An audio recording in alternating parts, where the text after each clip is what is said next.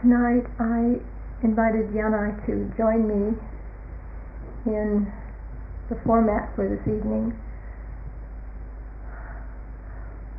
We're going to talk about a theme, the theme of aloneness.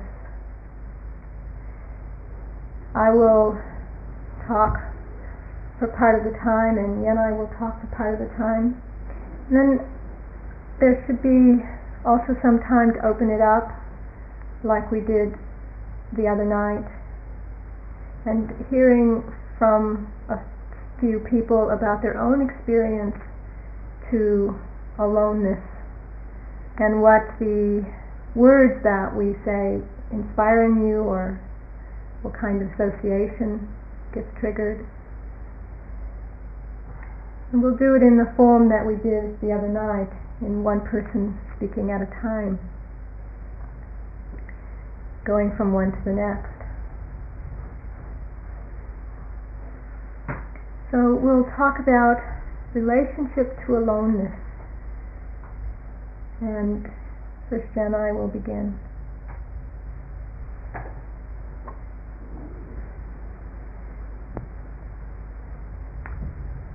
Right, well, I'd like to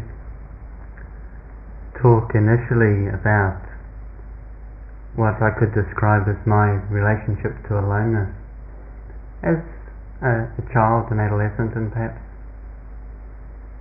also while I lived in a more conventional world than I seem to at the moment. And then maybe talk also about my relationship to aloneness now, and I think the connections will be clear. Aloneness was something that I didn't really have much sense of. I didn't really use the concept when I was young, but I discovered it quite powerfully one day when I decided to just spend the weekend and go off by myself, something I'd never done before. And I was living in a pretty large city and working in a high-powered job, and I was struck by the potency, the immediacy, and the scariness of being alone. And I'd never actually realized this existed in my life. But in the being alone, I was quite concerned to discover that I was seeing things about myself that I didn't actually like. And I looked, and I can look back a bit beyond that time and see that for a lot of my younger life, aloneness was something I was very, very frightened of, because it was associated with rejection or lack of acceptance. And I spent a lot of time learning behaviours that weren't really my behaviours in order to fit in with other people, in order to get acceptance, in order not to be alone. And I was confronted with this issue by, for the first time, consciously and intentionally, without realising it, taking myself off on my own into the forest of the Coromandel region of New Zealand, and really just seeing what it meant to be by myself. It was quite a shock to discover that. And it raised one particular question there was, am I dependent on other people in order to be happy? Because suddenly on my own I found that I didn't feel very happy. And the other question it raised, and this was even more interesting in some ways, was, of what I do now, how much of it in my behaviour is based on copying other people in order to fit in with them so I'm not alone? And that was one of the key factors in my decision to travel through my own country and through Asia alone over quite an extended period, where I intentionally wanted to see how I would be if no one knew me. The aloneness really was an opportunity then to see, who am I? Because if I'm always doing things because I want to fit in with someone, maybe that's not really me. Or I'm scared of what someone I know will say or think of me. And one thing that I discovered in doing that was that aloneness could be incredibly freeing. Because actually, if I could just let go of being concerned about what other people thought about me, because actually I was never going to see them again, it wasn't that hard, travelling day by day, that loneliness allowed me to live in a very spontaneous way. Not loneliness, sorry, aloneness. And there's a quote which I think sort of sums it, well, very briefly. It says that you are who you are when you are alone, when no one else is looking. Now, some of what I discovered in that I wasn't particularly pleased to discover, because some of the things I saw of who I was were things which actually I didn't want to be.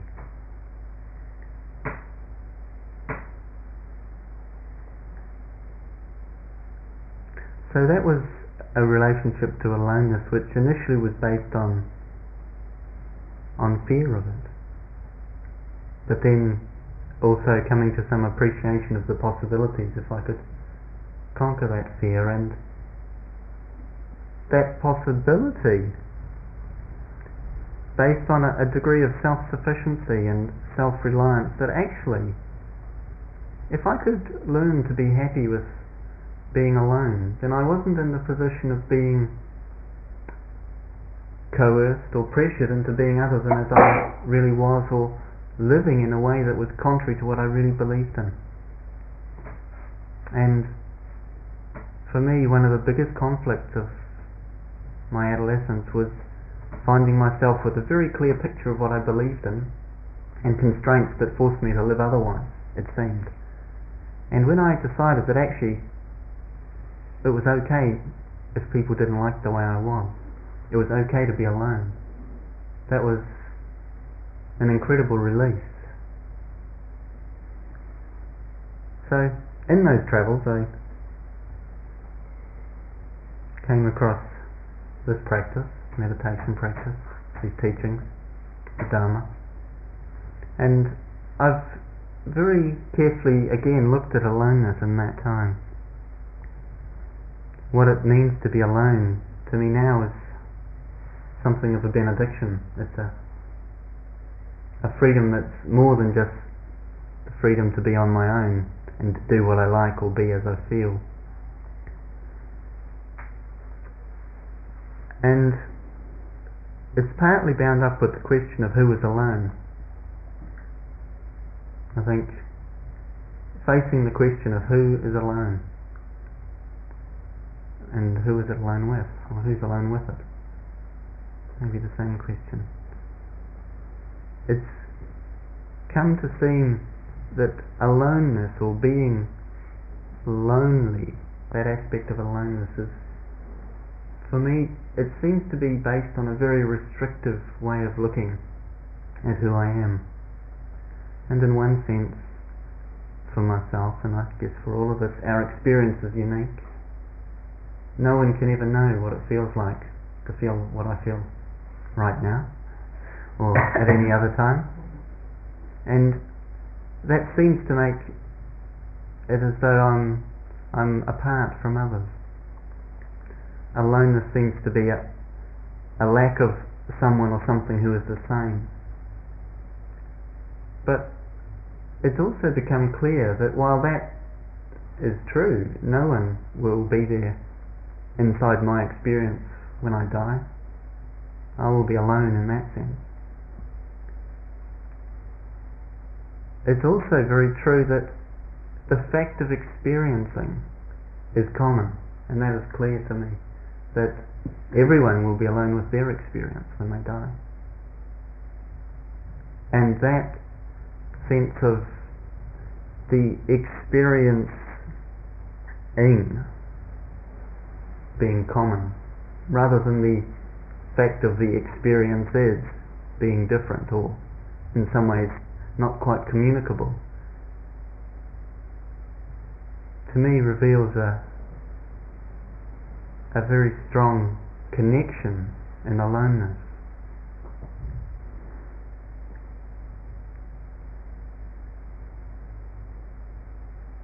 And the accepting of aloneness is for me it's been a prerequisite to opening to a sense of connectedness. That if I am in a situation where I cannot accept my aloneness, that I'm in a situation where I'm reacting against it because it's difficult or because I know none of the positive feedback mechanisms that I'm used to receiving from the people I'm in contact with, and this is the environment of a silent retreat in which there aren't those feedback mechanisms that tell me who I am, tell me that I'm okay. If I'm in a reaction to that, then, and the first time it happened I was and not just the first time, the tendency was to get very busy, to find things to do, to not actually look and face that uncomfortableness with being alone. And only through spending a lot of time with being alone and becoming comfortable with it, it ceases to become an obstacle. In fact, it, as I said, becomes a friend and a benediction. And being open to that lack of being supported and reflected is a real vehicle for opening. It has been for me. That to be alone and to be at ease with it has a level that goes beyond just myself, this human being, not talking or being with any others. It actually also goes to the level of a very moment-to-moment consciousness in which, when and insofar consciousness isn't dependent on having a particular object or experience in which to affirm itself or support itself, that in a sense the moment-to-moment consciousness can also be alone. That it's not seeking for something in which to take comfort, in the usual avenue being pleasure or the avoidance of the difficult. That moment-to-moment aloneness invites a space and a stillness where reactivity and unsatisfactoriness really don't seem to have any hold. And for me, the sense of being truly alone has come to mean really being no thing, not identified with anything, any experience, any content of my consciousness. And in that not being any of the things that I could be, the aloneness seems to embrace them all. So there seems to be something of a paradox in that, for me, being truly alone, in fact, reveals that it's not possible to be alone. That when there is the seeing that stands without having a centre, that is really independent in a moment-to-moment way,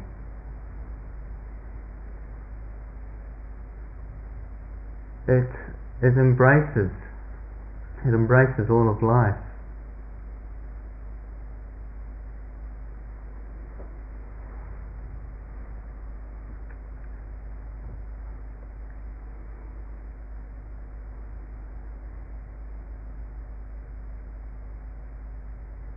And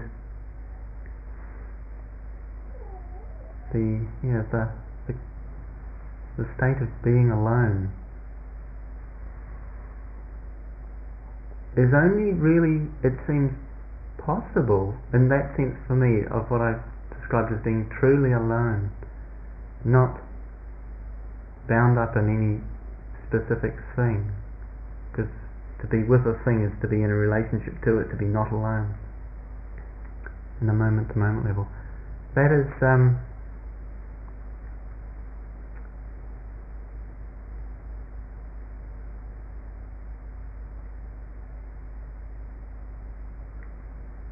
there is the connection there, that it's only possible to have that way of relating, it seems, or in my experience, how I've experienced that is there is a oneness in that, an undividedness in that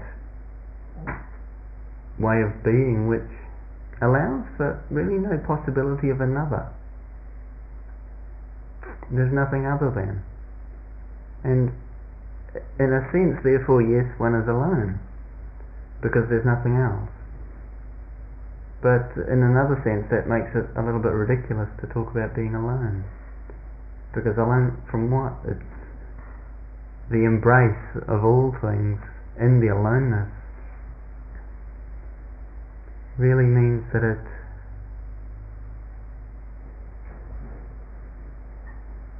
it's an opening, a connection, that aloneness is an intimate connection with itself, I guess, for myself anyway. Right, that'll do.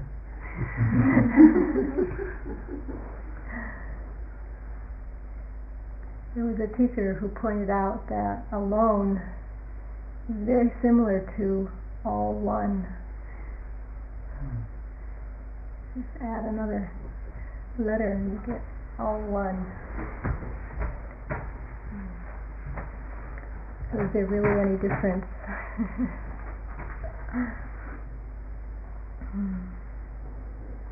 Thank you.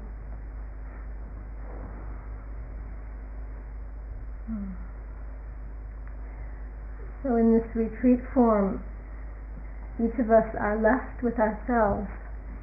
When I'm alone, I'm left with myself. And particularly on a retreat, everything around acts as a mirror, a reflection back. Because I'm really left with my own responses and my own reactions, and I don't have a way to kind of let it out, usually through anger or some kind of communication where I can put it back on the other person. I'm really left with myself, left with all these movements inside of myself. And from this, the discovery comes, the learning comes, in a way that can get diluted when I'm in relationship, when I'm interacting with somebody, with people. I want to ask the question of what interferes with aloneness? What actually interferes with us resting in this state of aloneness, feeling at peace in aloneness? Because for me, this is where a lot of my insight has come. What happened that I wasn't able to just rest when I was alone, on retreat or at home or wherever I was by myself? Why couldn't I just rest? One thing I realized was that when I take time for myself, there would often be a feeling of guilt or a sense of selfishness. I'm taking time for myself. And this came up also in our group, the sense of, well, is this a selfish intention, a selfish act, if I'm taking time for myself? And for many it seems that this has to be sorted out at some level.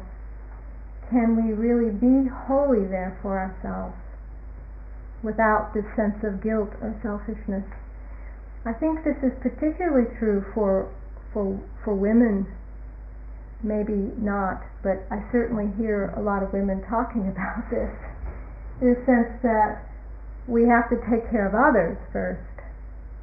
Take care of the mother syndrome of taking care, putting myself second, other people first. And then if I'm not doing that, I'm not a good caretaker, I'm not a good parent, or I'm not a good wife, or whatever role that occurs in. I'm not allowed to put myself first. So I think culturally this is one aspect that needed to be sorted out. I should be what I should be doing instead. It's a strong message that came in. So what that led to was a possible another interference, was what I felt as an attachment to being alone.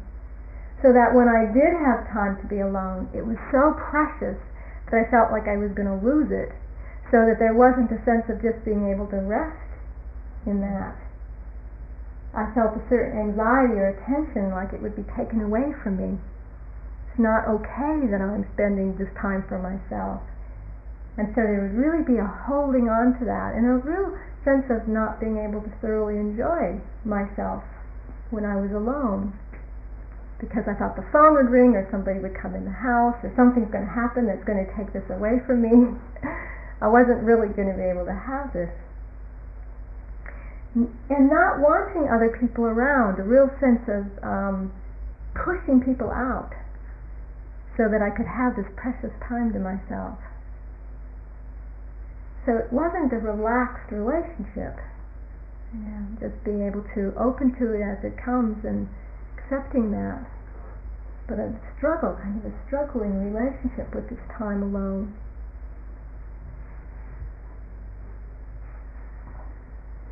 Of course, there's what Yen and I talked about too, that fear of being alone, of what one's going to discover. What am I going to discover about myself? What am I going to see in myself that I don't like, or it's going to be difficult to face? And I think this is what keeps a lot of people from coming to a place like this. Coming out of a retreat. There's so many people I talk to when I suggest coming to a retreat. It's the last thing they would want to do, is come into a silent space and be left with themselves. Not ready to face what they might see in themselves. So can be a real deep fear of the aloneness. I think this is true for so many people. Another thing that came up strong for me, especially on retreats, was a strong sense of not knowing what to do with myself. Not knowing what to do, a real sense of needing to be busy, needing to be active. Sitting still just seemed such a waste of time. Things need to be done, it's not constructive, a real sense of let's get on with things. And I know that I got this from my mother, because she can't sit still for a second. Her mind isn't still for a second. And I see my mother in me a lot when I'm trying to be quiet and trying to be alone. There's this real sense of what needs to be done? Something has to be done. Ready to go. Almost a sense of panic. About life, life needing to happen. And when I was on a 3-month course, my first 3-month course, there's that period after lunch that's not scheduled. On this retreat there's also another period that's not scheduled, but for me that would have been very difficult. For the period after lunch, for an hour and a half, the teachers weren't telling us what to do. The rest of the day was pretty well scheduled. There were the sitting periods and the walking and sitting and walking. But for that hour, that was one of my most difficult times. What do you do after lunch?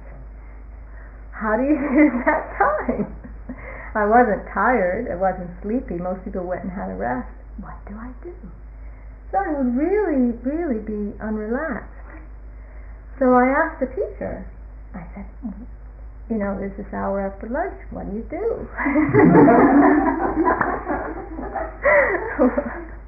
How do you fill this time? There's nothing on the schedule.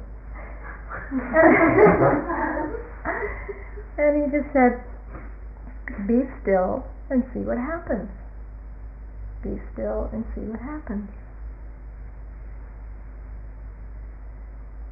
So it's an interesting question. Be still and see what happens. Well, I did that. And it was difficult and it was hard, but I think it was one of the strongest learnings. Just to be still and see what happens. Because I really have learned that I don't need to be doing things to keep myself fulfilled or satisfied. That sense of needing to rush to the next thing, to busy myself, I see that does not give me the fulfillment, the satisfaction that I'm looking for.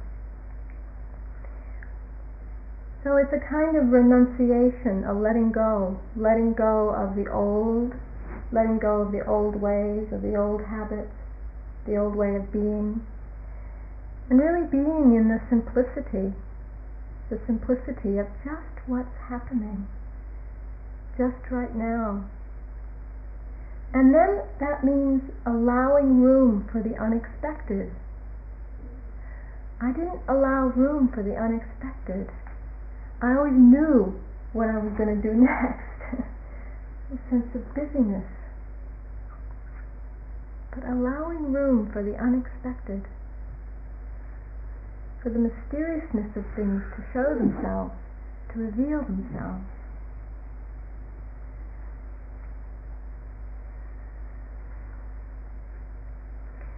And of course, then there's the question that I think Yanai was addressing. Are we really alone? Are we really alone? Stephen Batchelor, who lives in our community here, has the title of one of his books as Alone with Others. Alone with others. And I think this is a really useful phrase to reflect on. Because is one necessarily dependent on the other? Does being alone mean that we're not with others? Or is there a way of being alone even when we're with others? So it brings the question of what true aloneness is. And are we ever alone?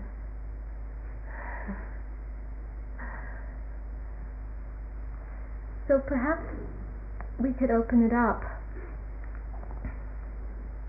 and hear some other people's reflections on this, because my sense is that Yana and I only really touched a small part of this theme of aloneness. And perhaps somebody has something they'd like to share, to offer, on what you have discovered. What does this sense of being alone mean to you? Whether it's been here on this retreat or other times in your life, what do you find about this relationship to being alone?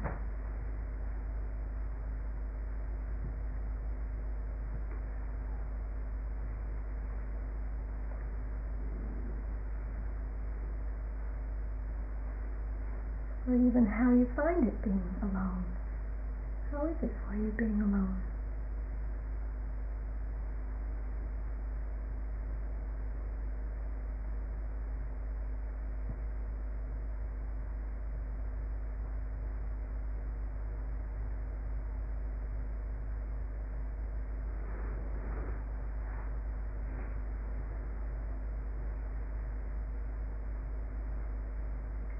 I find that my ego doesn't get the usual fixes.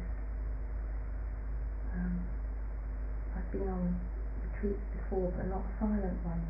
And I realise that a lot of the time I'm being clever or funny or entertaining or whatever. And when you were talking about reflections, I really began to understand then that a lot of my life I only feel I exist when I'm getting feedback. Initially from parents, being clever at school and bringing home gold stars, if you kept bringing home gold stars, you kept getting praise, so you could exist. And then in adult life, being in a clever profession and being professional and good at my job or whatever, with friends, making people laugh, so it gave you a sense of being clever or being interesting. Oh, I've done this, or I go to that. And somewhere like this, all those things stopped. And I realise how much I depend on those, which is why when I'm at home and I'm alone, when I shut the door, then I fall to bits. And so I'm quite pleased with myself that I've come here and have come a bit shaky, but I haven't completely fallen to bits. Which is because in the outside world I've always kept performing and achieving or being to get the feedback, and then when I don't have that, I disintegrate. And so I'm quite pleased here that I haven't. So maybe I'll be able to do more. It was like an addiction. I had to get a fix of justification or approval, and I still feel that here a bit, but not so much. So I'm grateful for the opportunity.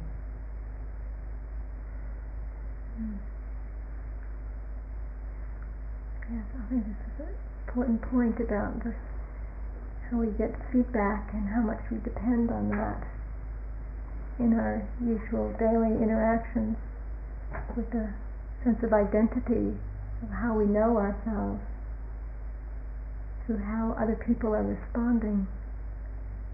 But here that drops away. And you can notice people mention this in the interviews as well. It's like, oh, I really miss the contact, I really miss the interactions. Looking for somebody to say hello to or smile to.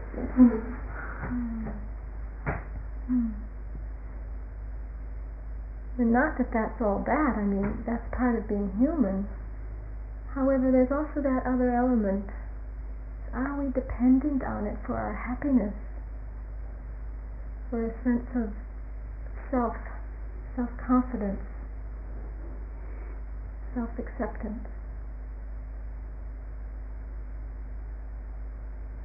Yeah, I'm glad you brought that up.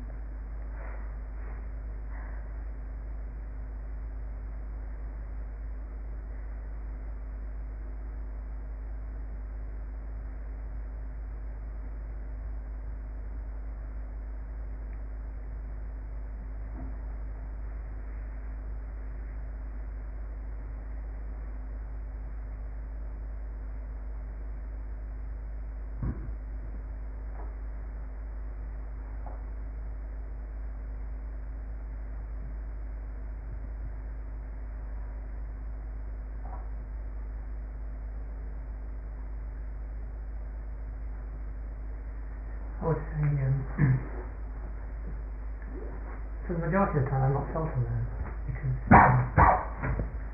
I've had all these different voices chatting in my head, all these different, the commentator, the judge, sort of an internal conversation with myself really. Sort of I do something, there's a voice from here saying, judging, and another voice saying don't judge. It's really been quite, crowded. You're not alone. Yeah, alone with my other soul.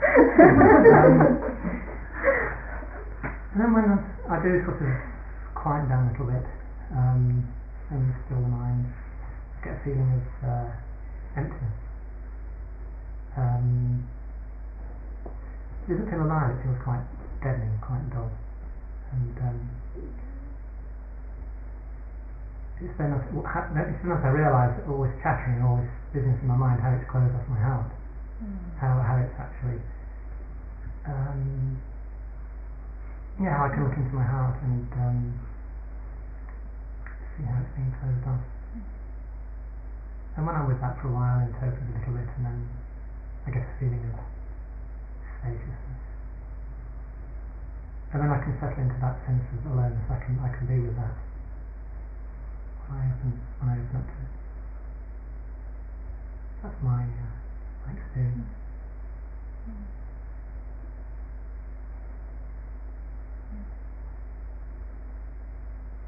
So some sense of how that chatter has actually sustained some conditions for closing off. Shutting down your heart.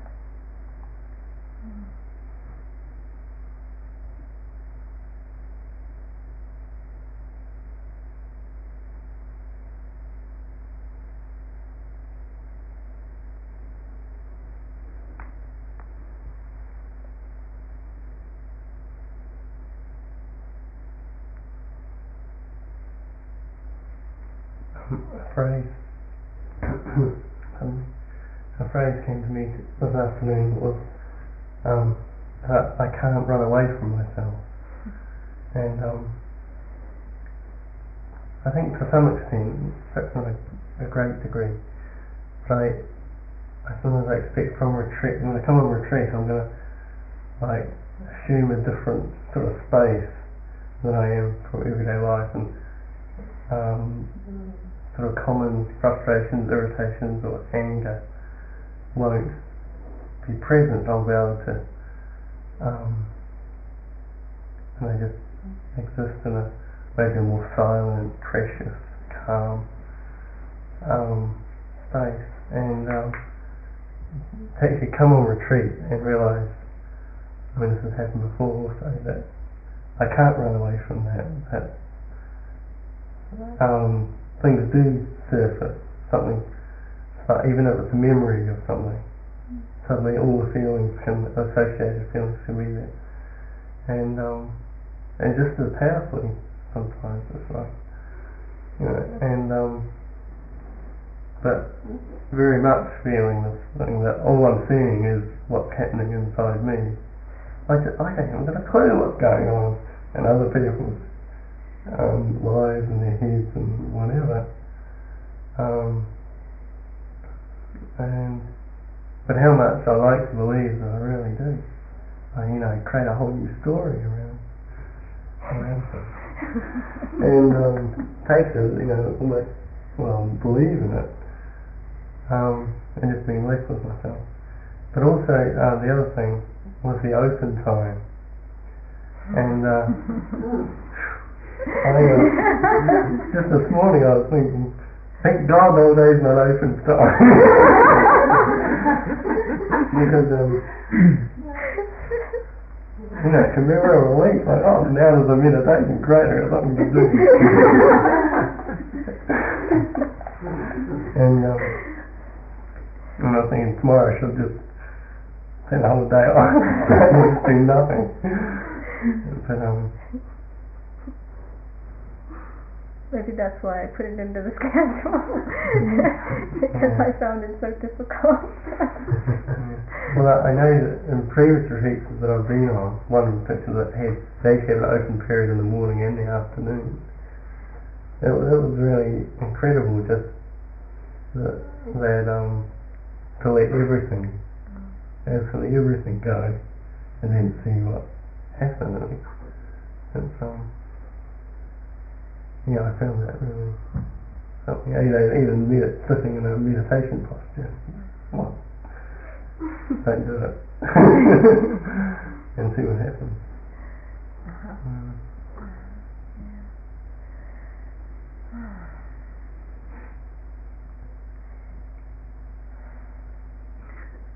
Facing the unknown.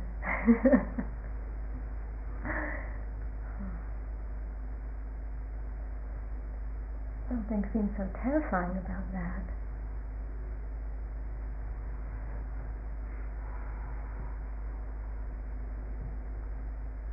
I'd like to say something.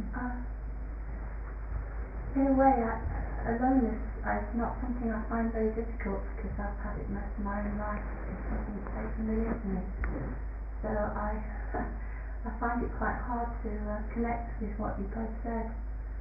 But the difficulty I have is actually not being alone, being connected with people. I'm very used to my own company. I find it very easy to be by myself. I find it much more difficult to be connected with people. That's what feels dangerous. Being alone feels very safe. Yes, this is the other side.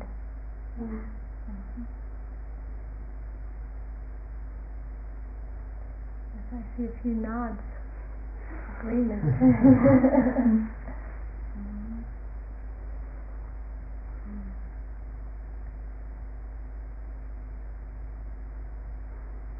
I can remember when I lived alone for a year, I just see somebody in the supermarket to buy my food once a week, and that was it really. And the first 6 months I was alone, and I see my shadow part, and that was a bit shitty, but it was okay. And then I can remember after about 8 months sitting on this log, and the sky, everything was wonderful. Butterflies and flowers. I was sitting there and I thought, God, it's all so perfect this, it's all so wonderful. No, it's not. There's nobody to share it with. Nobody's seeing it besides myself. And then I stayed another few months. And then I went and worked in a strip club. But not as a stripper, as a waitress.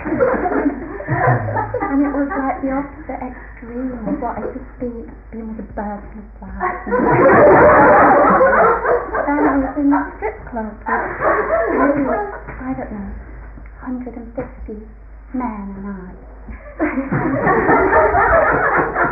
Serving drinks to them and the strippers.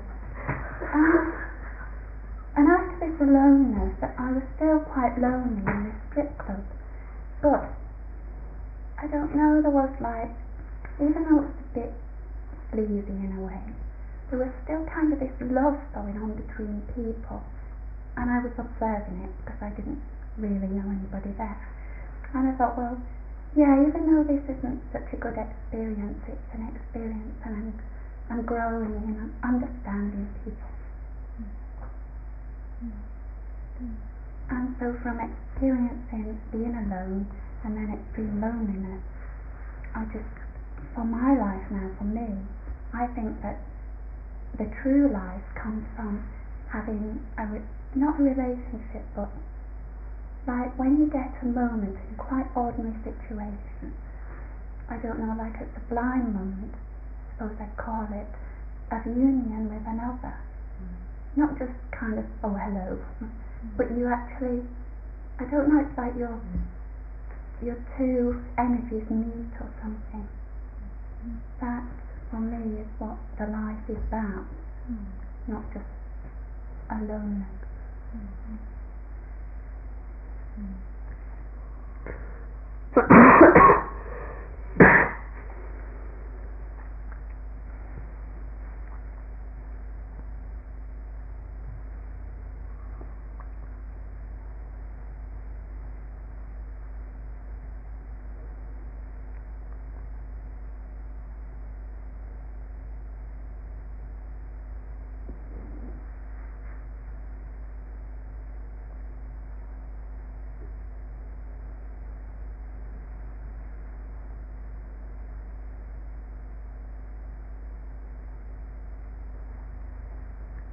When I was 16 or 17, I always had this dream when I would be for a long period all on my own, something amazing would happen, something fantastic would happen. But I never realized it because I got married and lived in communities and always with people. And then later I did this and I lived like for 1.5 years like and now all on my own, and it really happened. Like it was just like finding out where I come from, and just everything which seemed to fulfill me. And then later I became a sannyasi, and I thought I was in a total beautiful balanced space, and I could go on till I die, always being alone and happy. And there was this break in all of a sudden when I got close with people, feeling how much I had built a world for myself, which felt totally perfect and beautiful, but something was missing, and it was the love of people. And then, over many years experiencing this so intensely, and I was just reflecting, because I had these two extremes in my life, and why I feel lonely in my life now. And I think it's mainly because something happened that I don't trust myself in the moment. So I don't have the self-love to go out in service with others, like something is not in tune.